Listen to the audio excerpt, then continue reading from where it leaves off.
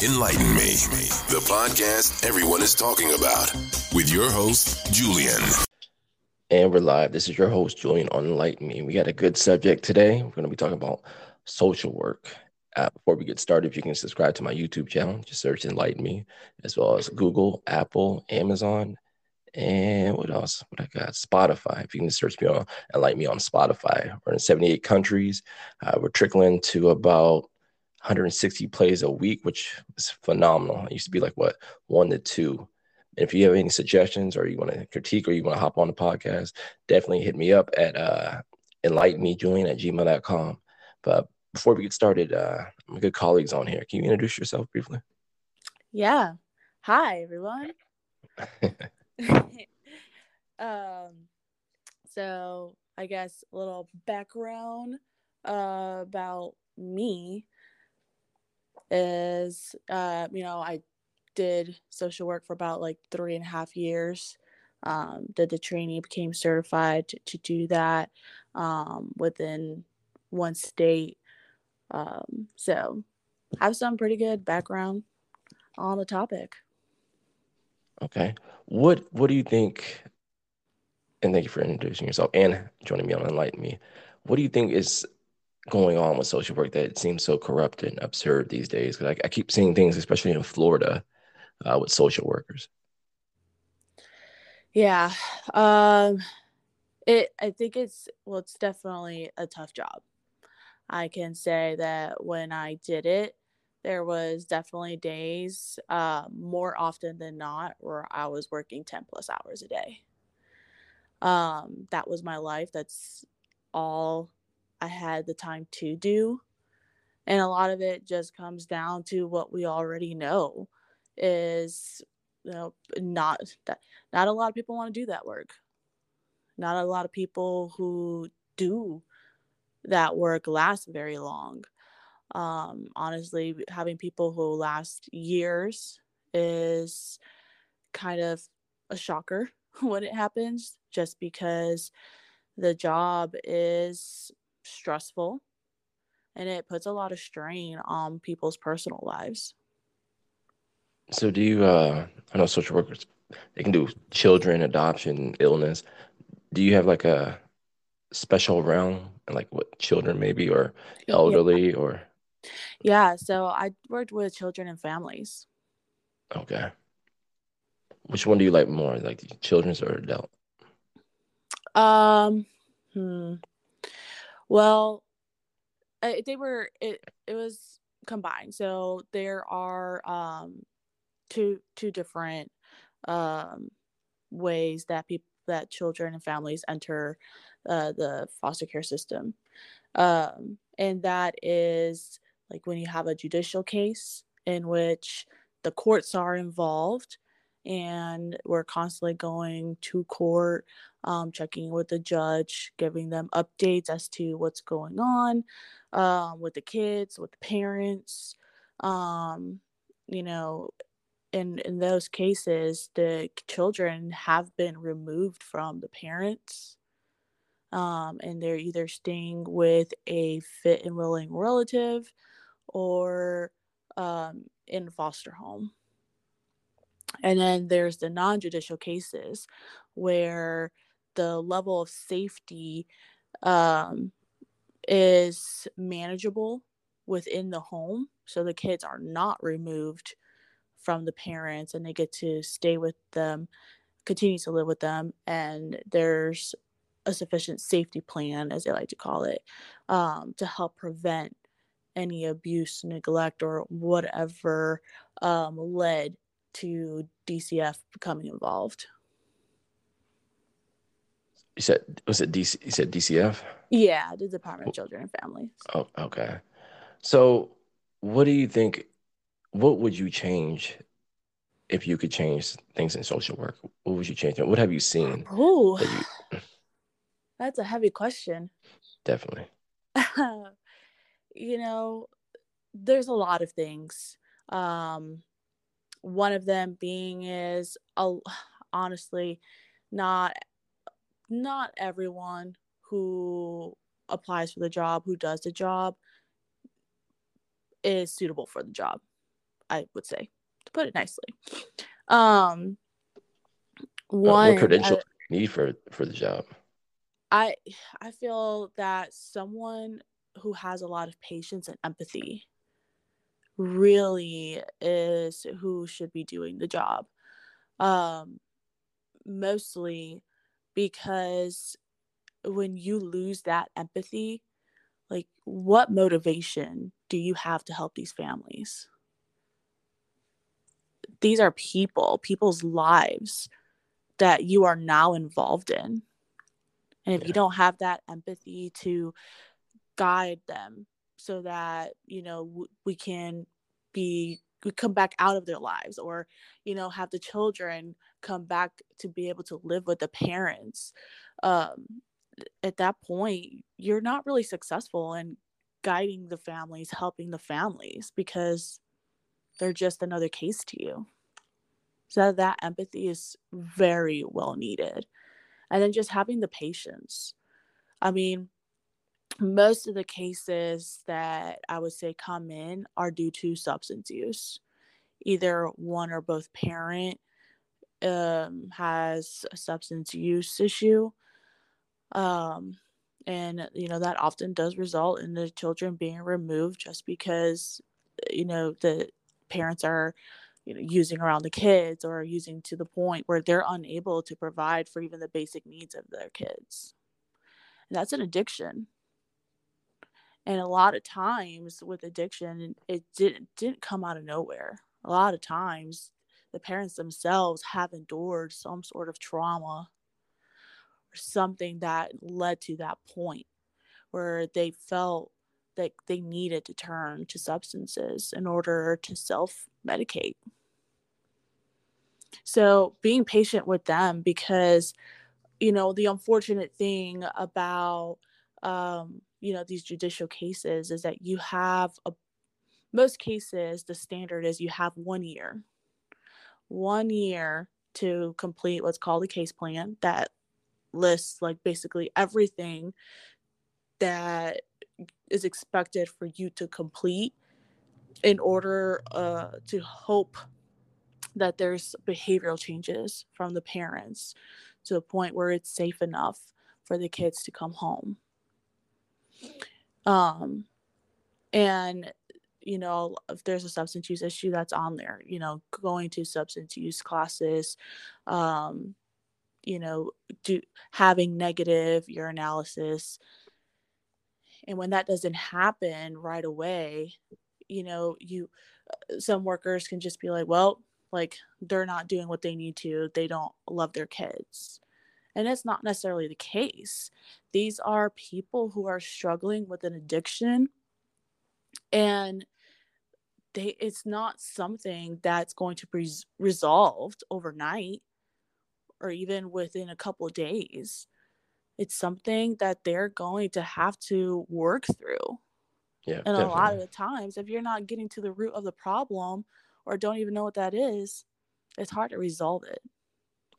So if they continue to fail their drug test or urinalysis test, what's the next step from there? Do they not get to see their kids, or do y'all say, hey, we can't help you anymore because we're wasting our time and money and efforts?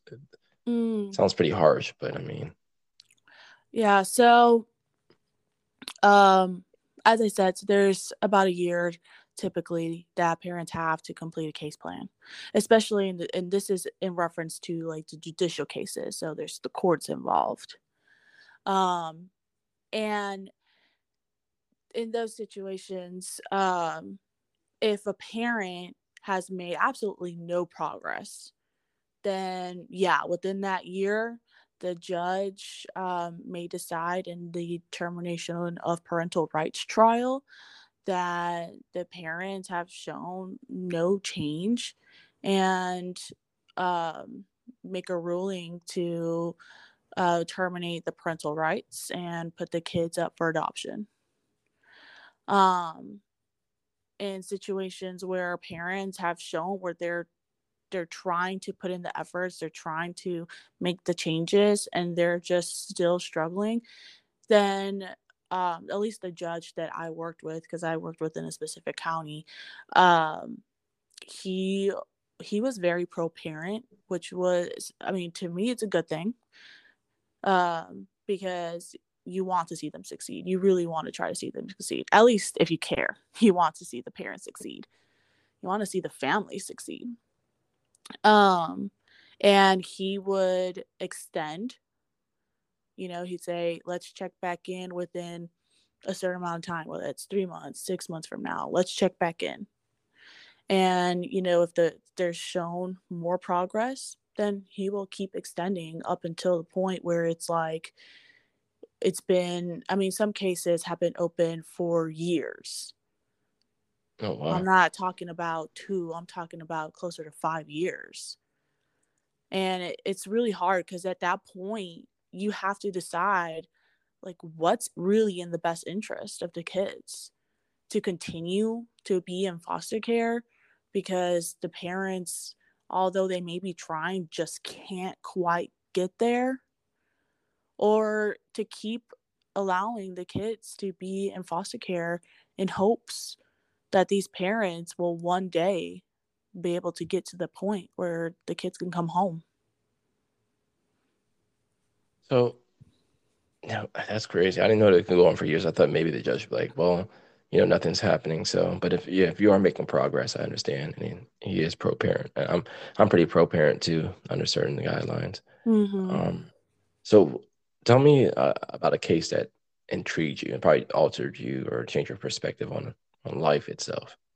I know you can't go too in depth, but Right.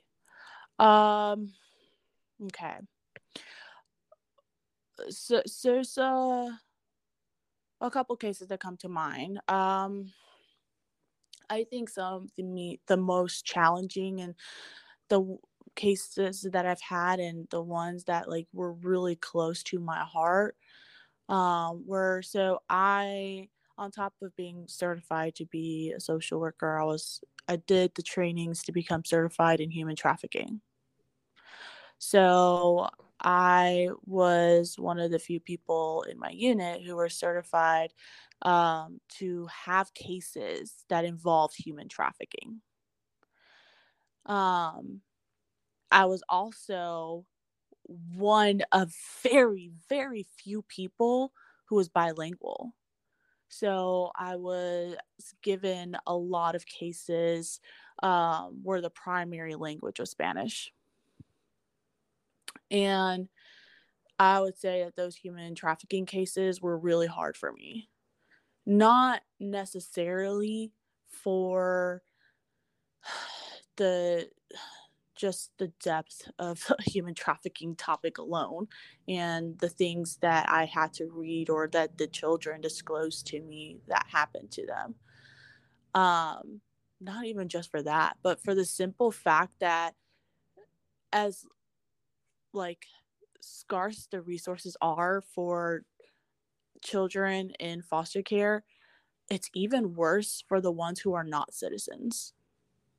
And it's very, very sad because things that these kids need have to go through extra approvals, extra staffings, or we have so many barriers in getting them what they need just because of their legal status. And that was very, very hard for me, because it made me feel like I was not being adequate for them, especially for these kids. They were obviously trafficked, so they came without their parents. Yeah. Their parents were in a different country, and these kids were essentially here alone.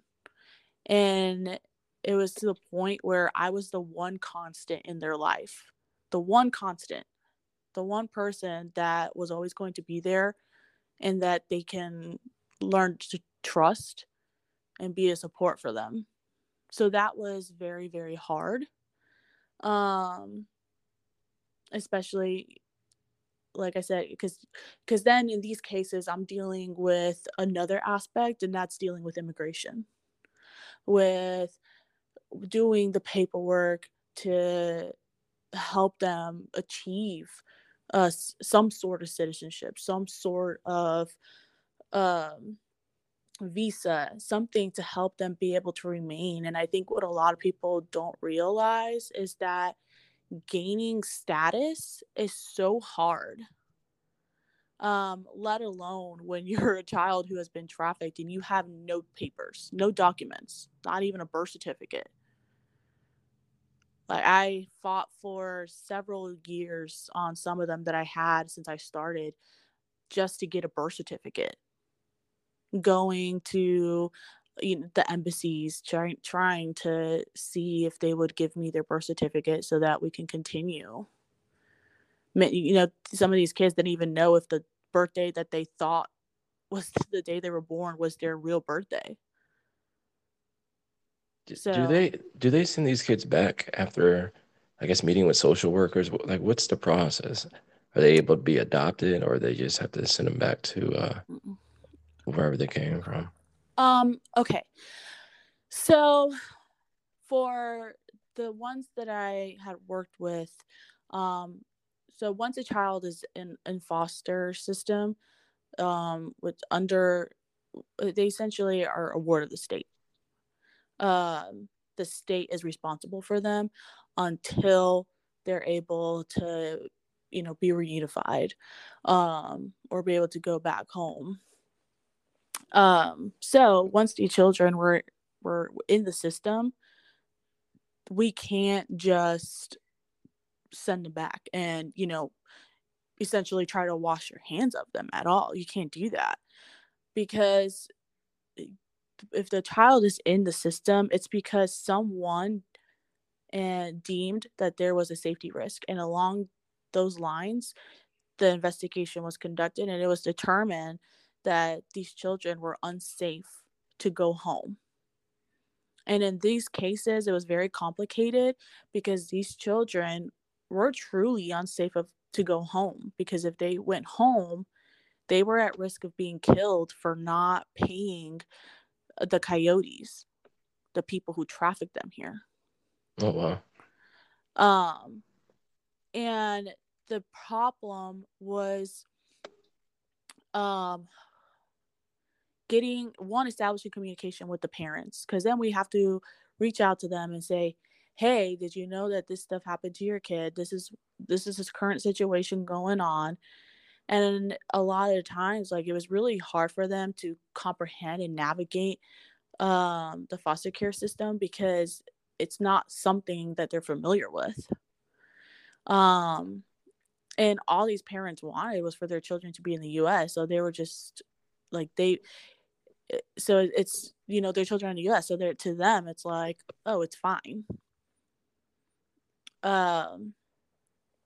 And so it was very complicated, because then you need the parents in that situation. You have to say, hey, like, either you have to try to work this case plan from another country, or like, we're going to have to go through the termination of parental rights process. And it's very difficult, like I said, because this is not a system that they're familiar with. It's very difficult for them to comprehend. And it's difficult for even us here, where we have the foster care system. We're kind of aware of it. It's even hard for us to navigate. So I only imagine what it's like for them to completely understand exactly what's going on. But so in these situations, it was very difficult. And the reason the birth certificate is so important is because we have to verify who the actual parents are. Because, like, in these situations, like, the people who were bringing the kids over were assuming all different names. Oh, wow. Different aliases, so that they can't be identified. And sometimes they would take on that of the actual parents. So now we have to verify, like, who actually is the parent of this child. And then if adoption is a big role, or comes about, we can't adopt a child without a birth certificate. So that's why that birth certificate is really, really important. So unfortunately, the only way a child gets sent back is if the country who these children have citizenship, reaches out and says that they want um, them back in the country. That's the only way these kids can go back, unless the parents are reunified um, by the So, judge. so do you guys call the social work in whatever country they are, and then y'all try to link them up based upon that? So a lot of the times these other countries don't really have a system like ours. Don't really have a point of contact specific for that situation. So what we were doing, what I was doing was contacting the embassies. And I don't know if you've ever tried to work with an embassy, but it's not easy. Um, Luckily, it was beneficial for that I was bilingual and I was able to navigate, because even calling, it was in a different language. And so like our attorneys would call, because technically the attorneys have to do all the legal stuff, and they wouldn't be able to get very far because they couldn't understand. So they would ask me to kind of take that on, or do a three-way call where I'm on it and I can tell them, which number to press to reach the right, extension. And so it gets very, very complicated. And in this situation, like, it had not happened in the area that I was serving before. And so nobody really knew how to navigate it. And what was crazy is that, like, I was asking so many questions, doing all this research. And when I had the answers and I was going and I was saying, like, this is what we need, like, do I have the approval to do this or do that? Getting the answers that I needed in order to help, like, the children was so hard, just because, like, no one knew how to navigate this. Oh yeah, it's like the child doesn't even know who really they are, the name that you're given. So it's like, how do you determine who really is their parent? You know? Mm, yeah. I Just because like I said, I was the go-to person for these type of cases, it kind of got to the point where, like, we were starting to see, after had a couple of these, we were starting to see them pop up more frequently in the different counties. And those other counties would reach out to me and ask me, like, what do I do? um because they didn't know. And then it came to the issue where, even though I was telling them the steps they needed to take, where they they it was harder for them to navigate, because for the simple fact is they only spoke one language. They couldn't communicate with the people that they needed to effectively. And yes, we have translators, but it is very difficult because their translators are not in person, they're over the phone. Um, and so then you have, like, phone issues, connection issues. Um, Even a language as simple as Spanish has different dialects depending on, where you're from. So, like, understanding the lingo, the slang of that, that area, that country, it gets very complicated. It's not easy. Um, so yeah. This seems I did not know social work entails so much. So are you a lead, like a team lead, or are you a department lead or department head? No, and that was the crazy part. I became an expert in something, and I was just a regular worker. I had a supervisor above me. I was part of their unit. My supervisor had a boss above them, and then a boss above them, and continuous. So I was at the very bottom of the chain. You saw it see through. Is there enough social workers? Would you say that? Oh, definitely not.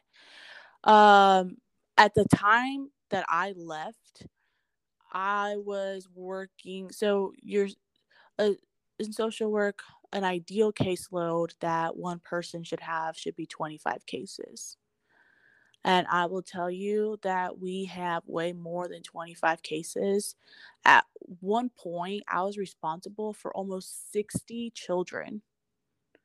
And somehow I had to be on top of all of those kids, all their information, their families. And so we, as social workers, have to see the children once a month, each month. It's state requirement. Not seeing them once a month is a big no-no. Like, you can get in serious trouble for that. So imagine in 1 month, I had to somehow see 60 children and make sure that they were safe. That means doing adequate visits that can last an hour. And so if I'm doing these after school hours, where some of them aren't even getting home off the bus until 6 o'clock, and I have to see 60 children at that time, it is really hard. Hence why I was working over 10 hours a day, because I'm starting my day at 8, where I'm doing the phone calls, scheduling the things that I need to do, making any referrals the kids need, whether that's for mental health, whether that's a doctor's appointment. I'm in charge, essentially, of these children.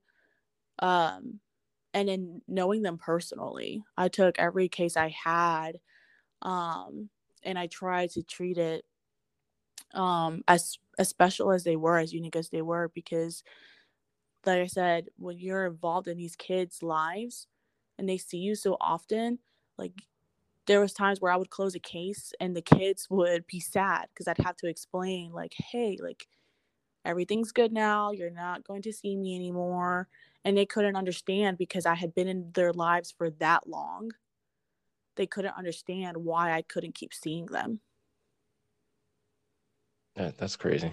That's sad. That person, and you're not even in their life that long. Maybe a year, okay, a year or so. But it's like naturally, I would say first world problems. We're used to having somebody like a parent or our partner in our lives, and these are kids, which makes it sadder. Yeah, no, you essentially, I mean, you're seeing these kids quite often, um, where, I mean, there's times where the families, like, yes, there were parents that would go into this hating you, and you would have to explain, like, look, like, I'm not the one who decided to remove your children, and I'm not the one who removed them. Because one misconception that I think a lot of people have about social work is that social workers remove kids. I'm only familiar with the state of Florida. Um, I'm not familiar with the other states and their policies, but at least in Florida, social workers do not have the power to remove a child. That solely falls under the responsibility of a child protective investigator. Even if there's like something happening right in front of us, we can't take the child and leave. We have to call 911 or a child protective investigator and say, like, hey, there's a safety concern, this is happening, and they have to be the ones to come and do it. But we legally don't have that responsibility, or nor are we capable of doing it. So, I would explain that to the parents, because the parents would also just kind of lump us all within the same job description. And I had to explain to them, like, hey, like, I'm not the enemy. I was like, the investigators contacted me, us, like, all the social workers, to help you be able to get your kids back. And, eventually they would come to realize that. Especially, I mean, like I said, I tried to my best. I took each case to heart, because I wanted to see people succeed. I wanted to see these families get back together if it was possible. And so eventually they would see that. And, some of them, it got to the point where they would flat out say, like, you're family now. Like, like, they're like, you've seen me cry, you've seen me at my best, you've seen me at my worst, and, like, you're still here.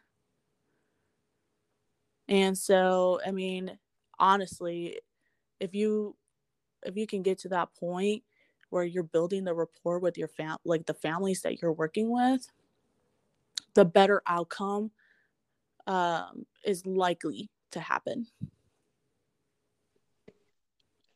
So for now, do you see like an incline in certain, I guess, of course not, we already did human trafficking, but do you see an incline in like what older people or drug abuse, or I know opioids is wild right now, rampant.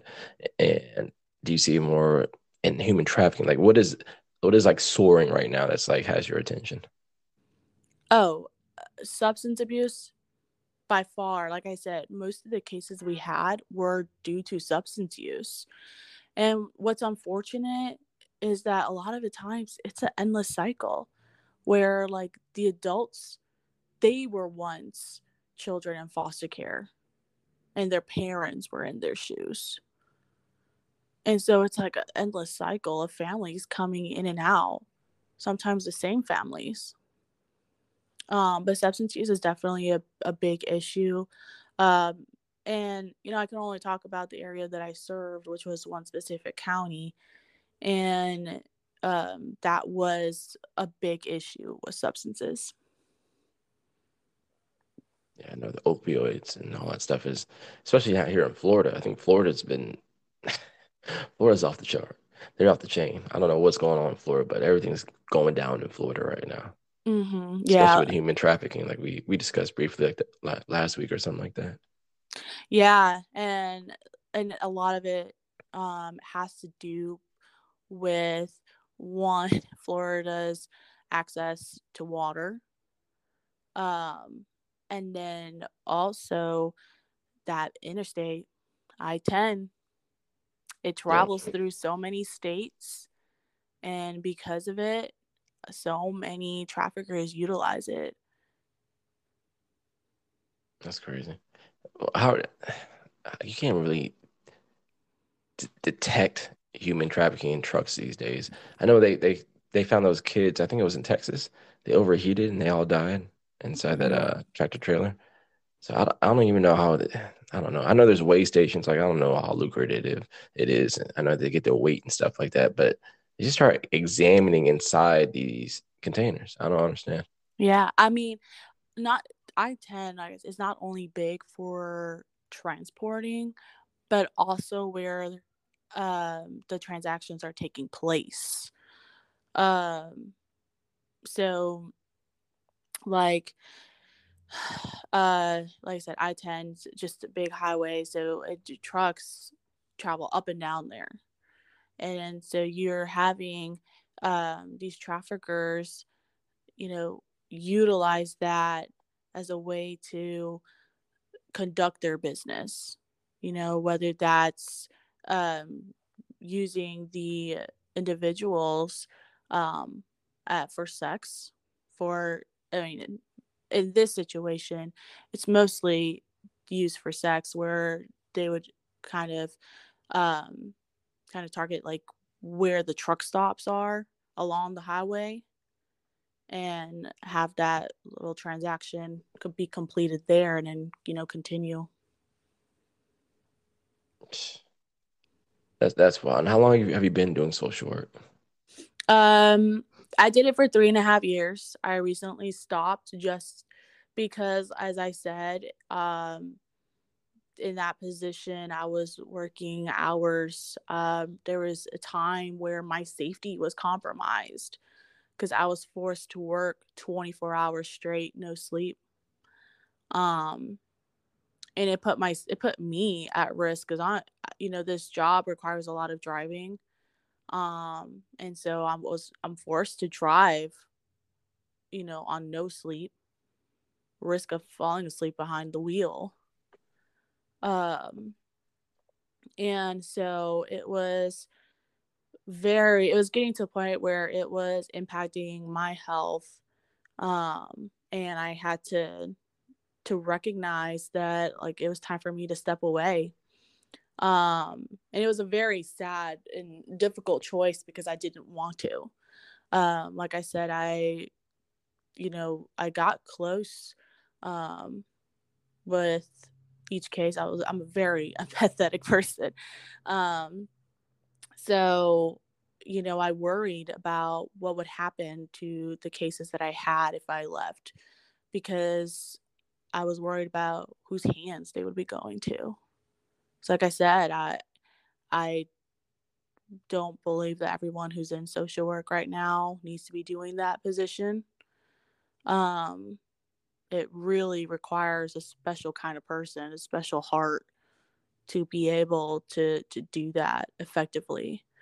Um, Luckily, everybody knew how I felt, and so I got to know who was taking my cases and which ones, and I approved of those individuals.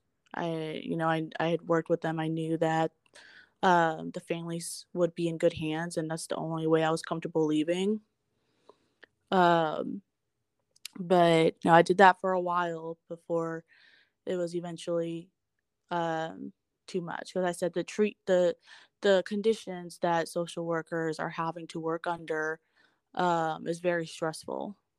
And like I said, there's times where like our safety isn't taken into consideration.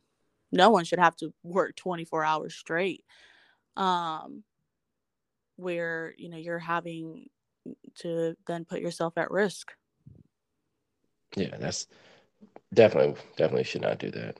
So I understand exactly where you come from, especially when I was working as a drill sergeant. So I'd fall asleep, or I'd forget my PIN code and my credit card and stuff like that, or my debit card and everything like that. So clearly understand that. Um, Well, the way I see it too, I mean, I'm responsible for children.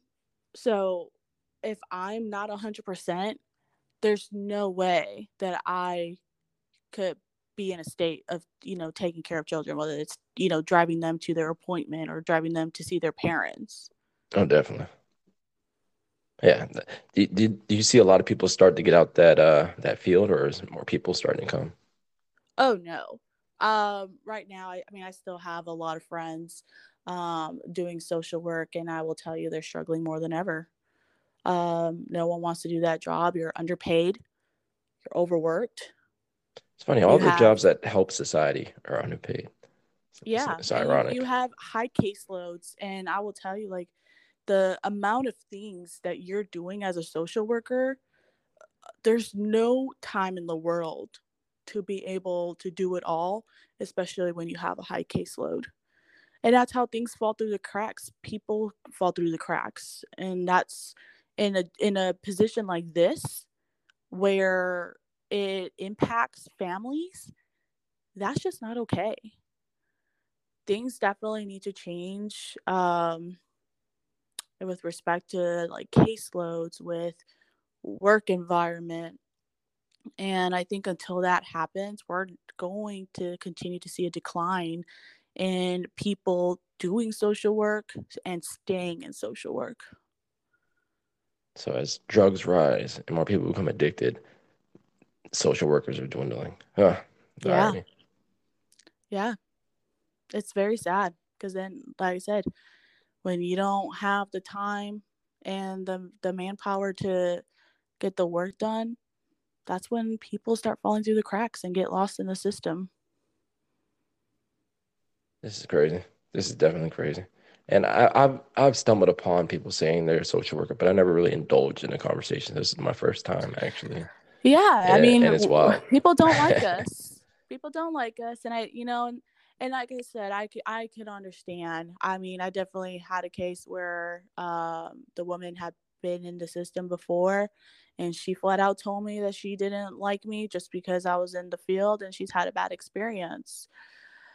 Gladly, at the end of it, I flat out told her, I was like, hey, I was like, I know, I'm sorry that you had a bad experience, but I'm not that person. And I told her that I only hoped that within time that she'd recognize that I was there to help, and eventually she did. She had thanked me. At the time she was able to reunify with her kids.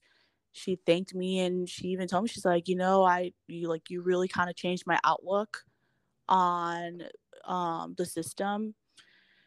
And but that's just one person. That's just me.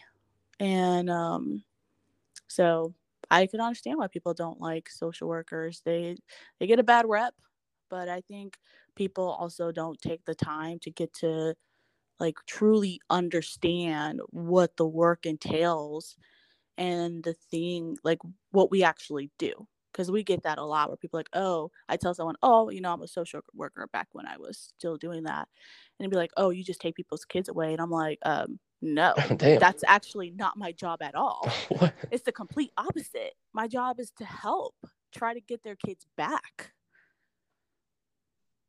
Yeah, Jesus. Yeah. What is that? What is it? CPS does that, don't they? Child Protective Service. Yeah, they're the Yeah. ones that take your kids away. Yes, they're the ones, and people don't realize like we're completely two different entities, two employed by two different organizations.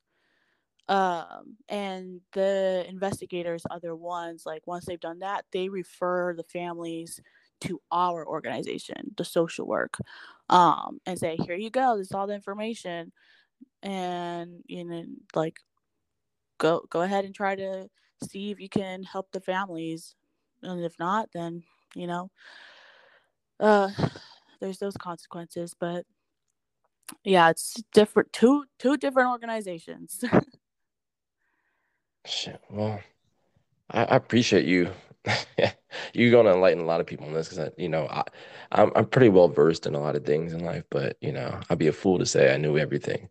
And this just opened my mind up a lot. Oh, this is just like the opener. No, this is just literally like the surface. There's a lot to it. I definitely hope that like people who listen to this kind of learn something new, and who knows, maybe they'll be intrigued and want to get involved somehow. If you could ask everyone that's listening, what could they do or how could they support uh, social workers? Um, I think that if you're aware of any resources, just like reaching out to your local organization that does social work. I know that in the county that I serve, there was a huge lack of resources, even just for mental health. If someone needed counseling, sometimes there was no uh, appointments available, or they'd wait months. And luckily, we had um, some resources where like they understood the lack of resources, and they would hold some specific slots for just like the people involved in the system. And so that was really helpful. We had an extraordinarily amount of like providers, like dental providers, who would do services for free, um, because some of our kids didn't have insurance, especially our kids that didn't have citizenship. They didn't qualify for Medicaid, um, and so they would do those services for free, and those people did that out of the kindness of their heart. So if you have a business where you feel like someone in the system could benefit, like reach out and say, hey, like I'm willing to do this, no cost. Um, or like donating clothes. Some of our kids would leave the homes with nothing but what they were wearing on their back. Um, so donating clothes, donating bags, suitcases, that trash bag thing, that's real. That is very much real. Our kids would be traveling with bags, and oftentimes it wasn't like, it was their own parents who put their stuff in a bag, like a trash bag, instead of giving them like a duffel bag or a suitcase.